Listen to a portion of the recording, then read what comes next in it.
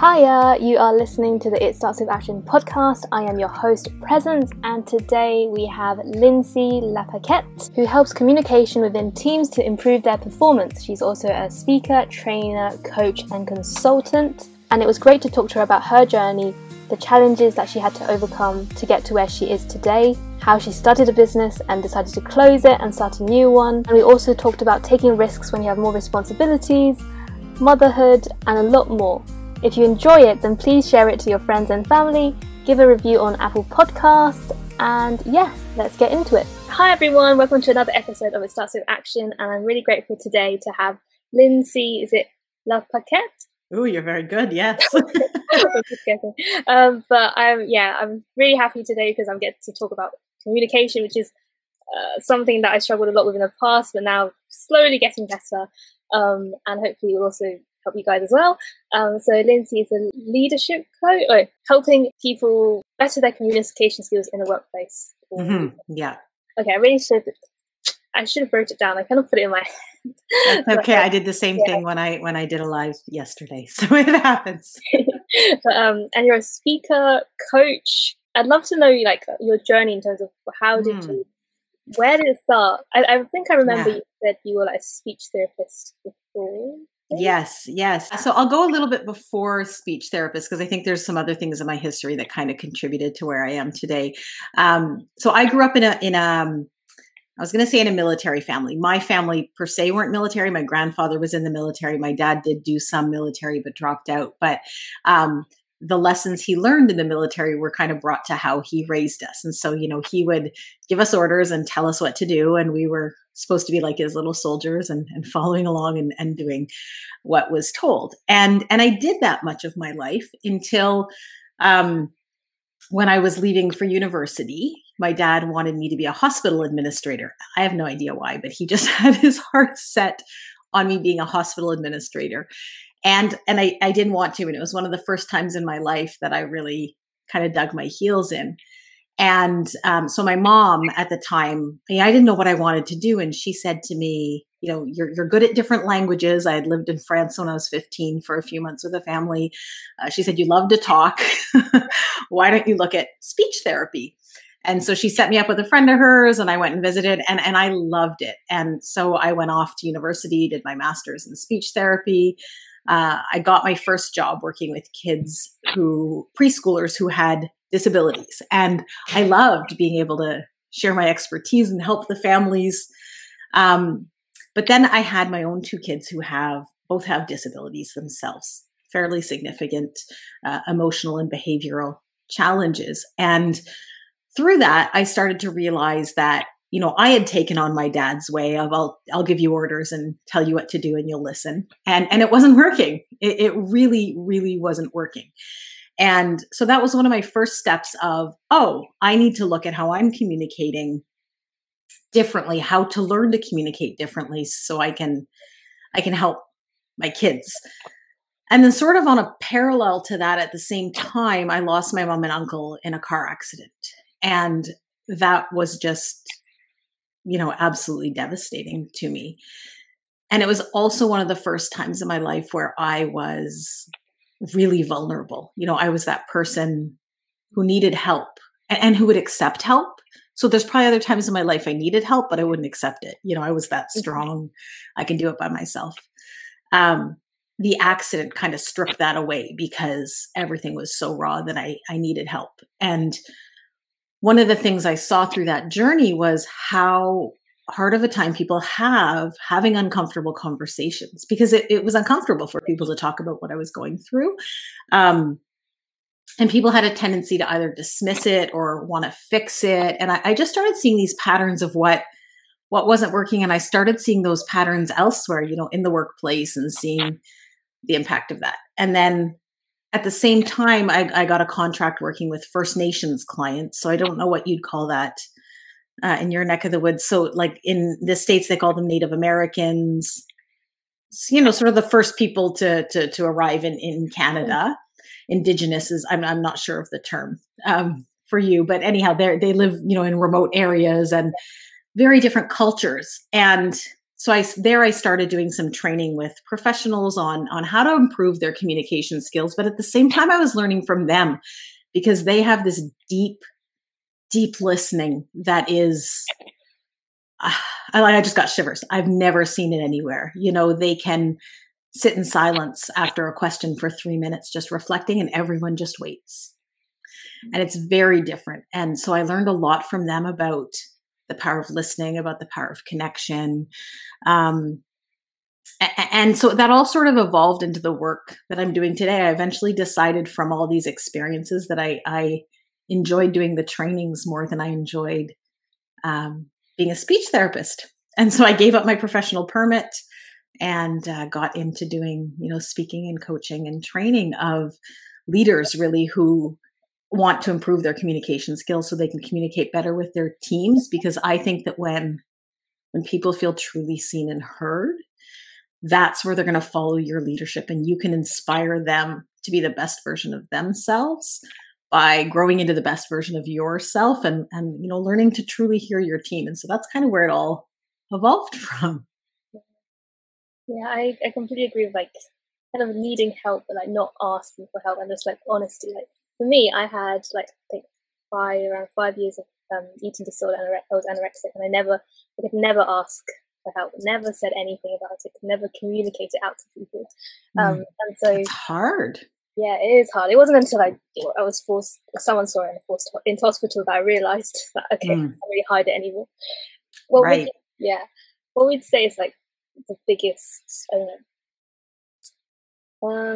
area that you see people kind of need to improve on the most when you in communication? Yeah, good question. So it kind of depends on the personality of the person, because some people speak up a lot and sometimes speak over others or don't listen to others' opinions, or sort of think they're always right, and I can be that person. And then some people have a harder time speaking up at all, and don't even necessarily recognize what they need, and have a hard time, even if they recognize it, have a hard time sharing that with people around them, especially if they're with someone particularly pushy.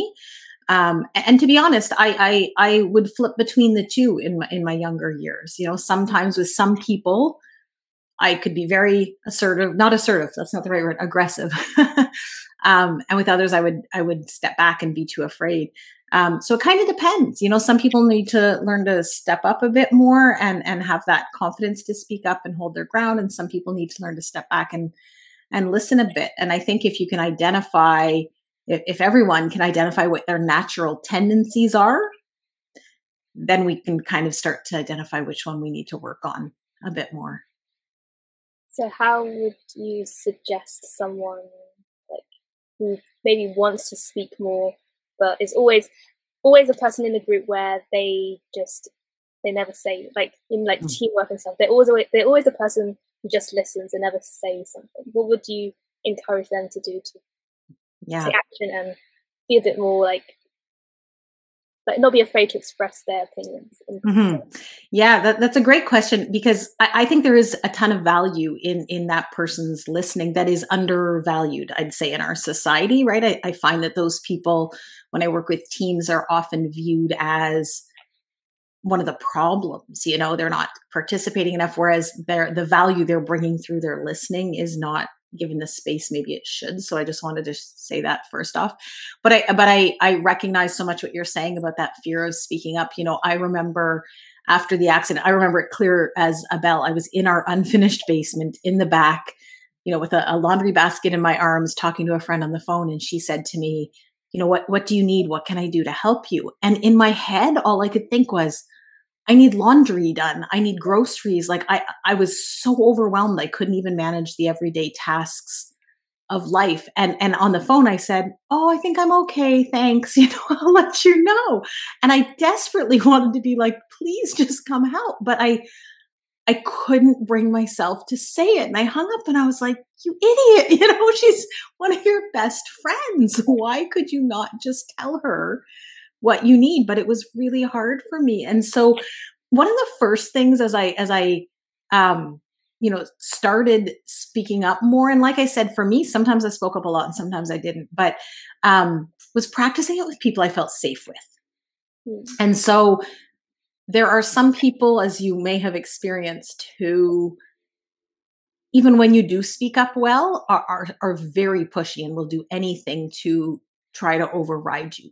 Those aren't the best people to start practicing with.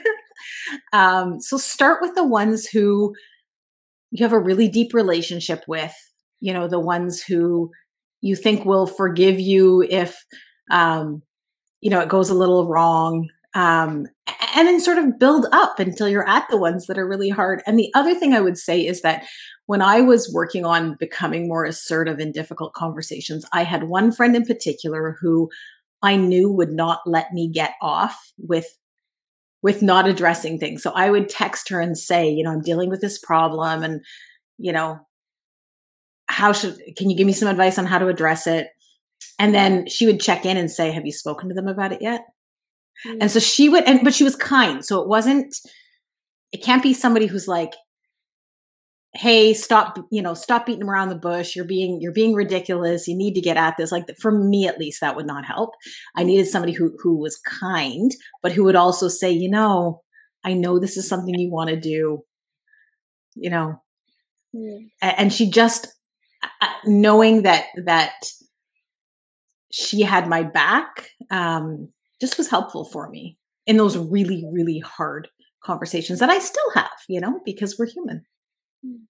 Yeah, actually, I think the topic of just having really hard conversations is a really good one, because talking to my friends, they find it really hard to talk to people they're super close with because they're afraid of what they think. Even though they've really sometimes it's hard to tell people about things that it's hard to tell people who they trust the most about things. That's a good point. A stranger, whereas some things it's the other way around. So what would I don't really know what the question is, but I think let's say someone has wants to is struggling a lot, and they want help, they need help, but they can't get themselves to ask it. How can they break through that? Yeah, that's a good question. On many levels, I think that for change to happen, we kind of have to be at that point where we're ready to accept help. Because in my professional life, not in what I'm doing now, but before, I think I spent a lot of time sometimes trying to convince people that they needed help, which just broke the relationship.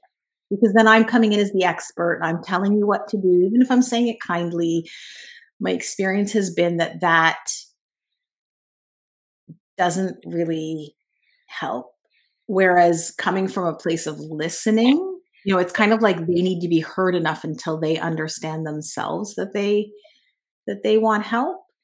So it kind of depends on, is it that they want help, but they just can't say it? Then could they say something? I said recently to a friend, I was working on changing something, and I said, I'm finding this hard. Can you help hold me accountable for this? And I didn't mean be a parent and slap me on the wrist if I'm not doing it, but can you bring this up with me again? Because I will probably avoid it. If I'm not doing, I will just not speak of it again. Can you be the person to raise it in a conversation, to kind of open that door? So, I don't know if that's something. You still have to be able to say that, I don't know if that, and outside of that, if somebody really doesn't feel safe enough with the people around them to share, and I don't mean physically safe, I just mean that sense of safety. Sometimes it takes calling an anonymous hotline, or if it's something quite significant, to have that first step of feeling like you can share that big thing that, it kind of depends on what level of a situation we're talking about here. That's true.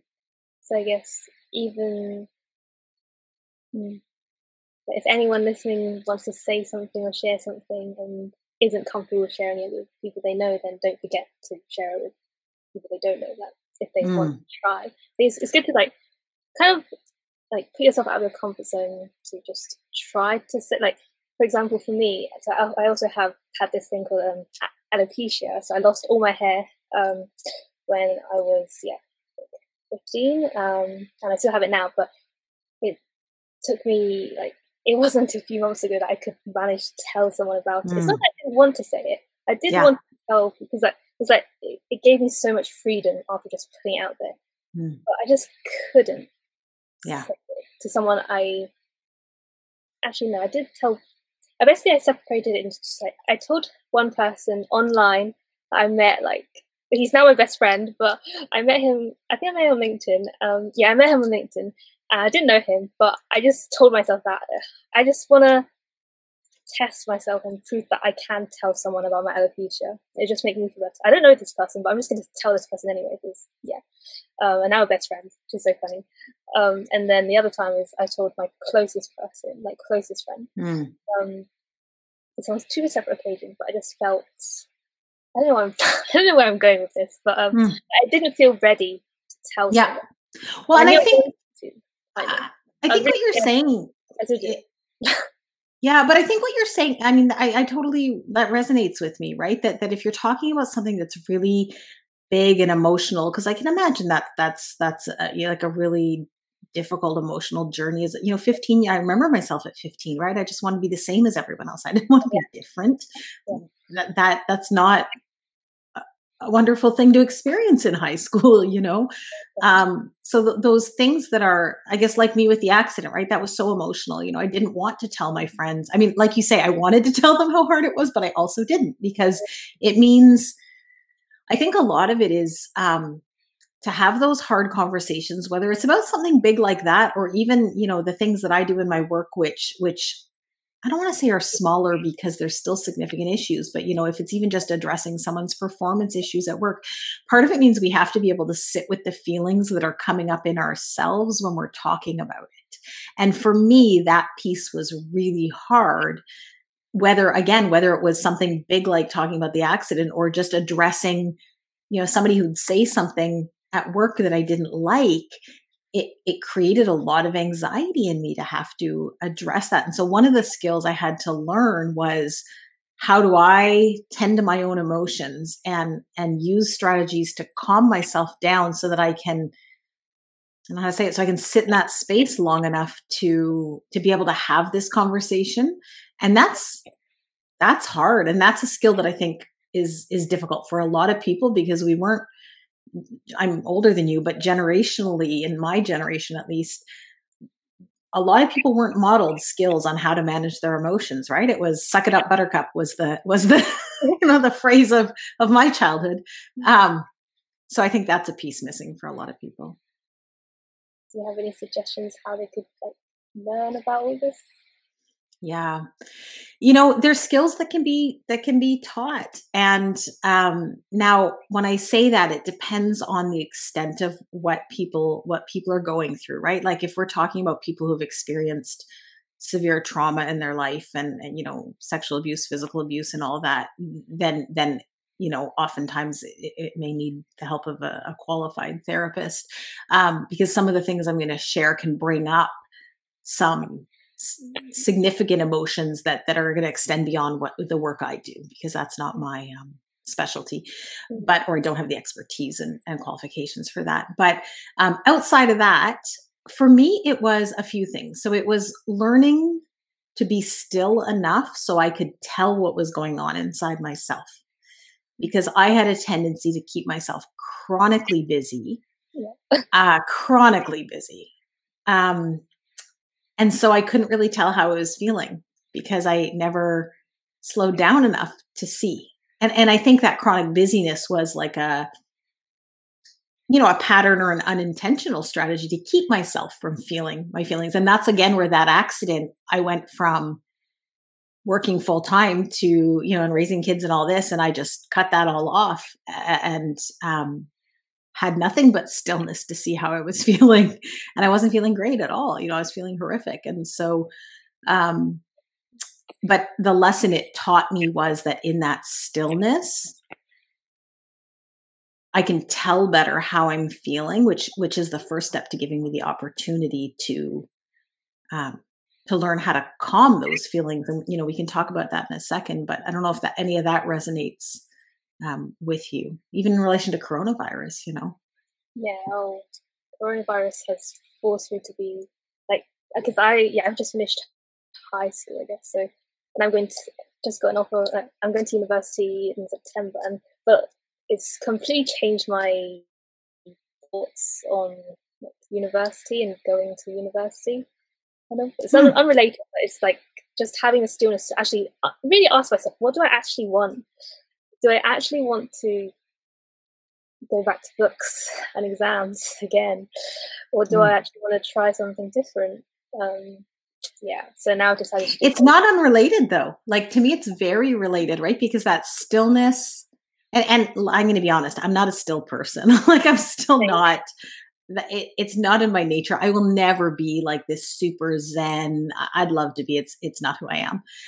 But I have learned to create pockets of stillness in my life that have, helped me. But I do think part of it is, so yes, part of it is it helps us get in touch with our emotion in relation to what's going on. But that then I think opens the door to what you're saying, right? Those realizations of, oh, is this what I want to do? And for me, my career shift, that's where that came from, was the accident forced me into those moments of stillness, which I then embraced, and then gave me the space, I think, to connect with, do I really want to still be a speech therapist? Do I love this as much as I think I love it? And a lot of that was, when I was out camping and just in nature, that I would make these decisions of, I'm letting go of my permit that I did a master's for. I'm letting it go, and won't be able to practice again. So I think that space kind of links us to our intuition a bit, and prevents some. I'm not giving any advice here on your career path, by the way, or your university path, by the way, but just kind of connects us to, like, am I going in the direction I want to go, or am I going in the direction that I thought I had to go because that's what society says the next step is, Yeah. So I guess, like, sometimes, ask myself, should I listen to my intuition, or should I listen to, like, logic or what my brain is telling me? Yeah. I hear you. I hear you. It's tough. It is. Yeah. So how did you feel when you decided that, you did a master's, like, you're gonna shift? Were you ever, like, afraid? Did you have any? Yes, I was terrified. I was terrified. I mean, so it didn't all come at once, but I had my own business. I had employees working for me who I'd only hired 4 months before the accident. And within about 6 months of the accident, my gut just told me I didn't want it. I was overwhelmed. I had the clinic, I had a contract on the side, I had kids with special needs, and I knew I had to let something go. It couldn't be the kids, of course. Yeah. So I decided to close my clinic. That first decision, I was terrified. Like, the number of hours I spent on the phone with friends debating the pros and cons and the what ifs, and I still couldn't make a decision. And it was one friend who said to me, Lindsay, when I hear you talking, I hear more joy in your voice when you talk about this than when you talk about the clinic. And that was telling for me, because I was so in my head about it, and again, disconnected from my feelings, that I couldn't see that clearly the way she could. And so I just decided to do it. And the piece that helped me through that, because that was a huge decision for me, was this decision doesn't have to be forever. If I close this and in 6 months, a year, 5 years, I decide, shoot, that's the path I wanted to be on, I could go back, and that's okay. And so having to not, the way I was raised was that you plan your life and you follow that plan exactly. And if you don't, you're a bit of a failure. You're a lot of a failure. Not a bit. You should have seen it coming. So my dad's common phrase was ready, fire, aim, meaning you didn't plan enough, and that's why you're in this mess. And I heard that 1,000 times a day. And so, yeah, it was scary. And so I've had to really retrain myself to believe that that's just part of the growth path versus a failure. And I never went back to opening it, but, just being able to not see it as a failure helped. Yeah, I think this is I guess at the time I'm going to post this is so we had the university results day yesterday. I luckily got into my first choice, but I know many people who missed it and are going for clearing or not going to university, and they're probably feeling like failure. How would you, like, all your thought processes when have you ever, I guess everyone has thought of themselves as a failure once. So how did you overcome that? Mm. That's a good question, because I think we all face that in life, right? Moments. I mean, it still gets in my head that, things don't go as planned and you think, oh, it's because I didn't, I didn't work hard enough. I didn't, whatever. It's my experience has been, it's really hard in the moment.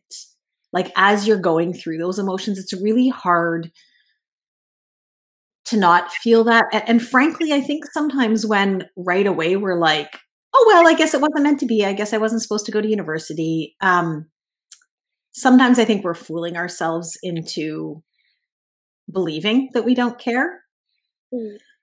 And so I think it's important to experience the emotions that come up when things don't go as planned, when the thing we were really striving for, like getting into university, does not work out, because that's brutal. It is, and then from that, so I think the key is not getting stuck in that, like feeling it, but not then saying, well, I must be no good at anything because I didn't get into university, and therefore I'm just gonna, do nothing. And what's the key to that? So for me, it's been a lot of support, because when you're in it yourself and feeling like you suck, it's hard. And so I even look in my business, I have a mastermind group of 4 colleagues, and we get together every 6 weeks. And part of it is business strategy, but part of it, I think, is helping us all come back to, you don't suck, like the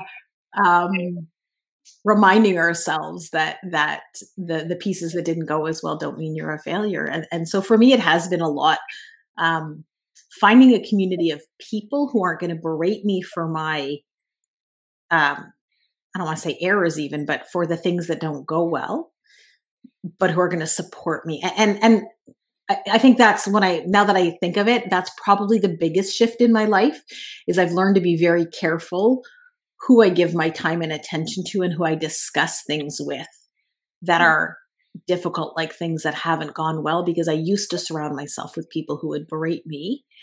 And then I'd believe them.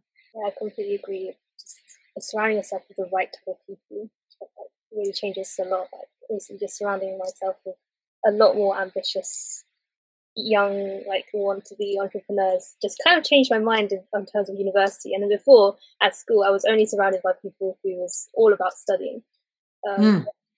It's just interesting how kind of my thought process has changed along the way. That is interesting. Yeah. Yeah. One thing I was just felt before, I think, it just literally just on my mind, and it just popped out. It was literally just on my mind and completely just flew away. That's okay. Never mind. I think that will come back to me. Yeah. I guess I'll turn to one question that I ask every guest on the podcast, which kind of related to the beginning of what you said about helping others become their next best versions of themselves. What is your next best version of yourself? What does that look like? And how? Oh, that's a good question. Gosh. Oh, I love that question. The next best version of myself. So, I don't know if I know what that looks like, because if I look back through my life history, any time in my life when you would have asked me that, I think what I would have answered wouldn't have been what it turned into, what I turned into, and what my actual next best version of myself turned into, because I'm someone who really believes that, yes, you need an idea of where you want to be going and what you want in life. But if we don't open ourselves up to opportunities, sometimes we end up following a path that we think is right, only to realize it wasn't quite the right fit. And really that's what I did. When I look at what I'm doing today, this happened because when I was a speech therapist, a colleague of mine said, I'm doing this contract. I think you'd love it. You should try it. And I said, no, I love what I'm doing. No, thank you. And she said, no, you would love this. You need to. And she negotiated with me, and they wanted somebody a contract for, 20 hours a week. And she negotiated them down to 7. And I tried it. And then I was like, oh my gosh, I love this. And that's where I chose to close my clinic. And then from there, they were saying, we see you're good at being a speech therapist, but can you work with our employees and train them? And, if I were in like my old, like years ago, when I was more closed-minded, I would have said, well, I'm a speech therapist and that's not speech therapy. So no, but I'd kind of grown to loving these opportunities. So I said, okay, I'll try it out. And again, with that idea of if I don't like it, I'll just go back to doing what I was doing. And so I don't know if I know what I think the next best version of myself will be, because I don't have a specific version of that other than that I want to continue to push myself to do things that are scary to me today, that are scary to me in 5 years, and continue to work through the stuff that holds me back from doing that. Because that's a lot of what in my entrepreneurship, a lot of my business journey is paralleled by a personal journey of realizing like, oh, I'm not doing that thing because I'm terrified of putting myself out there. I guess I got to do it now. So yeah, that wasn't a very concise answer, but I don't know. I'm going to reflect on that more. So what would you say is holding you back now the most then? Oh,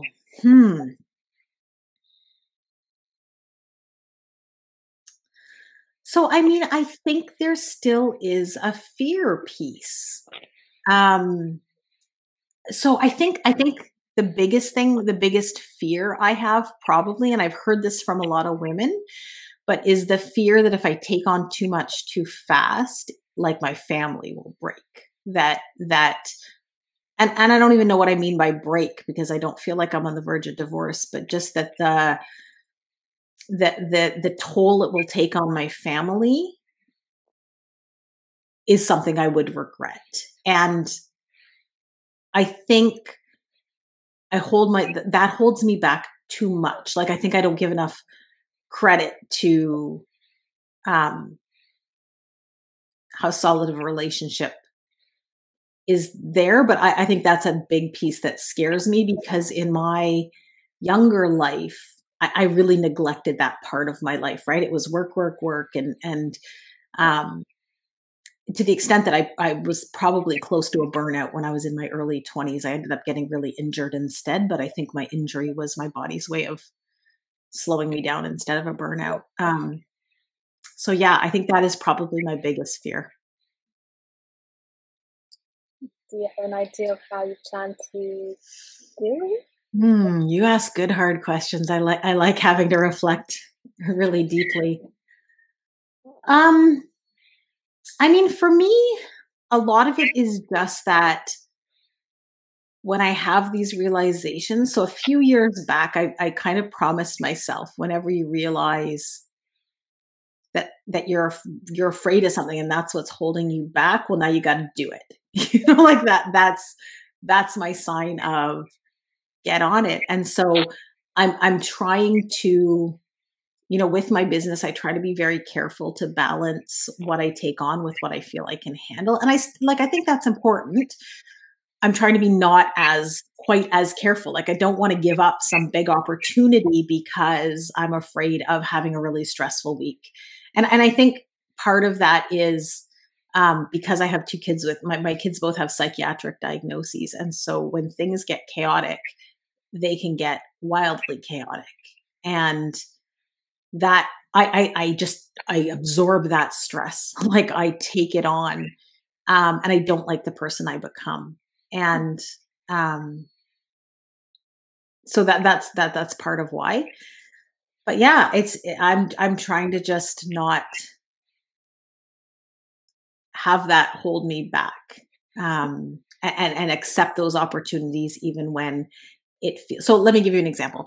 Recently, I was offered to attend this event with lots of potential clients last minute. But there was a lot of prep to be ready. Like there was a certain format, and I learned of it 24 hours before the documentation was due. And my initial reaction was, nope, wait till next year, because I knew I'd have to work till midnight. I wouldn't be able to see the kids that day. And my initial reaction is, nope, put your family first, which is a fine decision for someone to make. But in my case, I think it's a way of, for me, getting out of going to those. They were big clients. And so I made myself, I was like, nope, you're gonna work like crazy. I talked to my husband about it first to be sure that like he could take on the extra work with the kids. And it worked fine. Like, yeah, sure, I was stressed, but I mean, it was small in the grand scheme of things. So just things like that I'm trying to make myself do, even when it's a bit chaotic. Yeah, I think that's good. I think I was going to ask, like, did you try to tell your husband about it? But you did, which is good. Yeah. And I think kind of, if asking yourself, like, would you regret this, not taking the opportunity in a year's time? Right. Well, so it's so funny because like the me of 20 years ago would have jumped on every single opportunity like that without even reflecting on, is this going to be hard? It would have just been like, too bad, we have to work this out. This is, and I realized that in my growth, I kind of flipped too far the other way, right? Where I was so scared of those. So I would take those opportunities on if I knew of them far enough in advance that I could, that I could manage it with my schedule. But yeah, I'm trying to push myself to take on some more chaos, which makes no sense. But I think, maybe like next time, whatever opportunity comes up, you might want to listen to this part of the podcast to remind yourself, you said that you were going to do it. You said that you're going to say yes to it. Yeah, that's like an excellent point. I will do so. Yeah, I think like for me, kind of like a massive fan of Gary Vee, and then he says like 19 or 20 to like 30 is the time where you have least responsibility. So take all the risks that you want to. So yes, opportunities, which is kind of my game plan. So it's really interesting to hear about what it's like when you have a little bit more like children, family. What's that like? It's probably the fear is going to help do different things. Well, so I think when I get to the core of it, I think one of my biggest fears is being a bad mom, right? And so I don't want to be that mom who my kids are then, I was going to say in therapy, but they'll probably be in therapy anyhow, because who couldn't use therapy? But I don't want them to be saying, my mom was never around. She was always busy working. She didn't know what was going on in my life. And when I say that, so I don't think I've even fully realized this until this moment, but part of it is that was my dad. Like my dad was working chronically and didn't know what public school we went to, even though he had 4 kids in a small town with 2 schools. Didn't know which school to take us to when it was like an assembly day or something. And I don't want that to be my kids' memory of me. So that's probably underlyingly what makes it so scary for me to build and build and build my business. But I think I'm in a space now where I know that's the path I'm on, What kind of mom do you want to be? Gosh, you could bring me to,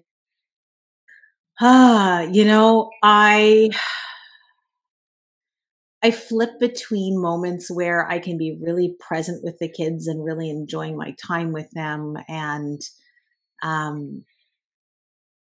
just in the moment, I guess, like rolling on the bed, tickling them, at the park playing soccer. Just, I don't know. Like last night we have a jacuzzi. Last night we were in the jacuzzi talking about Pokemon for half an hour. But then when I get really stressed, I can get to be really cranky and, get to bed. It's enough, and I, in fairness, I think, I think we're all human. And so I think my model of what I strive for as a mom, to be honest, is probably not realistic. And so I think that's been part of my journey too, right? Is accepting, and that I'm still on, that you can never be like this perfectly calm, responsive person, because I haven't met anyone like that in my life. And so, so I think I kind of shoot myself in the foot a bit by having that perception of what I would like to be as a mom. Yeah. Yeah, I agree. I think it's just down to perfectionism, kind of. Totally. Yeah. Yeah. So how do people overcome perfectionism? Just kind of always remind yourself that you're human and can't do everything. Yeah. Well, and in many ways so motherhood for me has really helped in that regard, in terms of being a mom and having a business and that whole idea of doing it all. I mean, my house is just wholly messy right now. We're in the middle of painting a bedroom, like the furniture's in the hall, the stuff is everywhere. Like, we often don't get the dishes done until, we wake up, we feed the kids, we both head off. I shouldn't say head off. We both work from home, but we don't do the morning dishes. If the machine is full, we don't touch them. It just piles up till dinner. And I've learned to be fine with all that stuff for the most part, because I was driving myself nuts in my early years as a mom, trying to keep everything just perfect. And the reality is that, in my perspective at least, that when we do that, then, okay, our external life or exterior looks perfect, but inside it's often a mess. And I've tried to learn to prioritize keeping the inside less of a mess and the outside messier, if that makes any sense. I like that. Yeah, keeping inside better and outside messier. Makes a lot of sense. Yeah, it's hard. How about business-wise, in terms of, I don't know, from someone who's just like looking at all these people starting businesses, it looks very smooth, like, so many like accomplishments, so many followers, blah blah blah. What would you say is the messiest aspect of your business? That's a good question. Because there's so many messy parts. Like, which one do you pick? The whole thing has been messy, really. And I don't mean that to discourage people, because I in no way would go back and abandon the decision I've made. I wouldn't, or I would have already. But the whole thing was messy. So I had a business before this. I ran a clinic. That business was extremely easy. So I had this really naive experience of what it means to be a business owner. I was in a field that was in massive demand. So I basically had to say, hey, I'm open. And people were knocking on my door. I had a waiting list within, I don't know, a week or two of opening. And then I hired, of all things, because I didn't know what I was doing, I hired 3 people the same week when I first decided to hire people. And then I was like, oh, how am I going to get enough clients for all 3 of them? I mean, I'd thought it through somewhat, but not enough. Yeah. But then within 2 weeks, they were full. And so when I opened this business, I didn't think it would be quite that easy, but I didn't realize quite how hard it would be. And so that whole journey has been messy of learning. But I didn't even know what the difference is between sales and marketing. Never mind not knowing how to market or not knowing how to sell. I did not understand the difference between those 2 words. I didn't understand the difference between a coach and a consultant. And all these things that are pretty core notions to what I do, I had to learn. And so the whole thing has been messy. Probably, though, the biggest part for me has been like learning. I've had to learn skills and information, but you're going to hear that from 10 people who have 10 different opinions of what'll work, or 100 different people who have 100 different opinions. So let's say for sales, for instance, right? There are people who use a very sort of pull approach, and there's people that use a push approach, and there's people that use both. And so the messiest part for me, I think, has been figuring out, where do I sit in all this information that everyone is giving me? What is right for me? And I found that harder with this business, because it's not a business I knew as well. What I was doing before, I did it for like six years for someone else before I ran my own business. This, I jumped in newer. And I think it's just part of the growth journey. And so does it maybe take longer to figure out those answers? Probably. Does it matter? Yeah, I guess it depends on what situation you're in, but I just keep reminding myself, just it takes the time it takes, keep focusing on the next step, because I have aspirations to build big for a long time.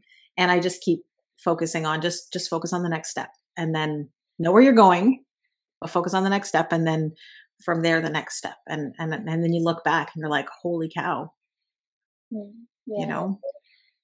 Think big, start small. Yeah, I like that. I heard that on. I listened to one of your podcasts. I can't remember. It was a man. I can't remember his name. Anyhow, sorry, not to put you on the spot. I heard him say that, and it really resonated. That like, don't worry about how the whole thing works. What's the next thing you need to be able to do? Work on that, and then it helps me break through that overwhelm of everything I need to learn. That is so far outside of my skill set, because that's what entrepreneurship is, especially early on, I think, right? Like I have one employee and one person I contract to regularly, and that's it. So, and oftentimes people don't even have that, so it's a lot of learning, a lot of new skills. Yeah, I agree. Like starting your own business, you have to learn everything from like simple social media to like marketing, sales, Yeah, like simple how to even write, how to do like how to use WordPress, or like totally. Like it's just editing maybe. Yeah, all that. Yeah, I think the beauty though is that, like, for me, when I contrast to having been an employee, is I get to choose what I'm learning, and as my business has grown, it's allowed me to choose the things I hate, because I really hate anything IT related. And as my business has grown and then I have funds, then I can choose. I still need a base notion, of course, because it's my business, but then I can choose to ask somebody else to do that for me, to pay someone else. And then I get to focus on the stuff I really love. So I've found that for me, who has to be like, I have to love what I do for work. I like love it, not just enjoy it. I have to love it to be really engaged in it. And so it's allowed me to really follow my interests and passions while not having to do the other pieces, which when I was an employee, I had to do those, so that's kind of the fun part of entrepreneurship, I find. Well, if you don't mind sharing, because sometimes I tell this podcast is like a safe space where you're allowed to dream as big as you want to, and no one's going to judge you. So like, what would the vision of your business be? Yeah. Where do you want it to go? Yeah, well, so my life dream is to do an interview with Brené Brown. I don't know if you know who she is, but she's phenomenal. Yeah, I'm in love with her and her work. And so that is my sort of big end life dream, is to do I don't know what format, but just get to meet her, and not as a fan. But outside of that, I think I really want to be moving towards like a large company where, we have a team of coaches who are doing, on-site trainings with leaders within organizations. Possibly also having like online modules, and so I don't have a really defined fixed vision of exactly what that's going to look like, because I often, so I want to say change in the sense that I'm not going from like here to here to here back and forth all the time. But, for instance, I thought that I was going to launch some group coaching, and I've decided that's probably not my next best step. And so I like to sort of see what the next best part feels like based on what I'm enjoying and what is working. And so, whether that turns into a more training company or a more coaching company, I don't know, but I want the messages of my work, I want them to have a large reach. And to do so, I would need people beyond myself to be able to do that work. And I love to mentor. It's one of the things I love the most in my old career. So yeah, so we'll see where that all goes one day. Sure, be good. another question that I ask guests at the end of the podcast is what challenge do they have for themselves and for listeners to take action on? So you're talking short term here for me, I'm guessing? Anything. Yeah, short term. So I'm still trying to wrap my head around it. So, I mean, short term, I have a bunch of things I'm working on. You know, I'm working on getting my marketing automation system up and like having a really good funnel. I'm working on redoing my coaching section of my website. Well, I shouldn't say I'm working on it. It's in my head. I haven't worked on it. So, but it is on my coming to-do list because my coaching has really evolved from when I did that website, and it's just sort of starting to feel like it's time to do that. And outside of that, I have a lot of meetings coming up with potential clients that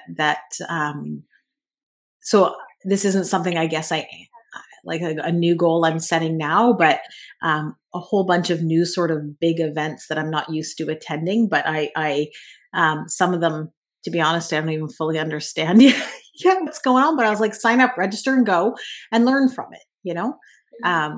So that's kind of my philosophy the whole way along. And in terms for others, you know, I think probably the thing that has been most helpful in my life has been my ability to just keep going. And I think that can be detrimental at times. So I think when I was younger, my idea of just keep going was like pushing through, right? Like it doesn't matter how exhausted or how much you hate this or any of that, just keep going, push through. And I think that can be a quick path to a burnout. So that's not what I'm saying so much. But that ability to, despite challenges, find a way to see the I don't know if it's the lesson or the good in it, like to take the lesson from that bad experience, you know? So when I look at when I was injured and on disability for 2 years when I was 26, that felt horrific at the time because I was about to open my first business and I was crushed. But that ability to look at, okay, it taught me to slow down. It taught me that things change and you can be flexible and roll through this and figure out a new way and a new plan. So I guess that's my challenge, is to try to see where nothing is ever an end. You know, like every closed door, and this isn't my quote, this is, I can't remember who said this. Somebody really famous said, you know, every closed door, or something along the lines of is another door opening. And so allowing yourself to grieve that closed door, because like we talked about with university, I think that's important, but then figuring out where there's an opening. And it can be a super small opening. But I think if you can keep finding those small openings and reminding yourself that there is success in the small steps, that you go really far over time. And be kind to yourself. That's probably the biggest one, right? Through all that, be kind to yourself through it. Yeah. Thank you so much for coming. How can people find you if they want to reach out to you? Yeah. So my website is Lindsay Lapaquette. So it's LindsayLapaquette.com. You can find me there. I'm also usually pretty active on LinkedIn. So you can find me on LinkedIn and I'd be happy to connect with you there. I hope everyone enjoyed the episode. If you did, then please share it with friends and family and add a review on Apple Podcasts. I really appreciate it. And reach out to Lindsay and me. And yeah, until next time, guys.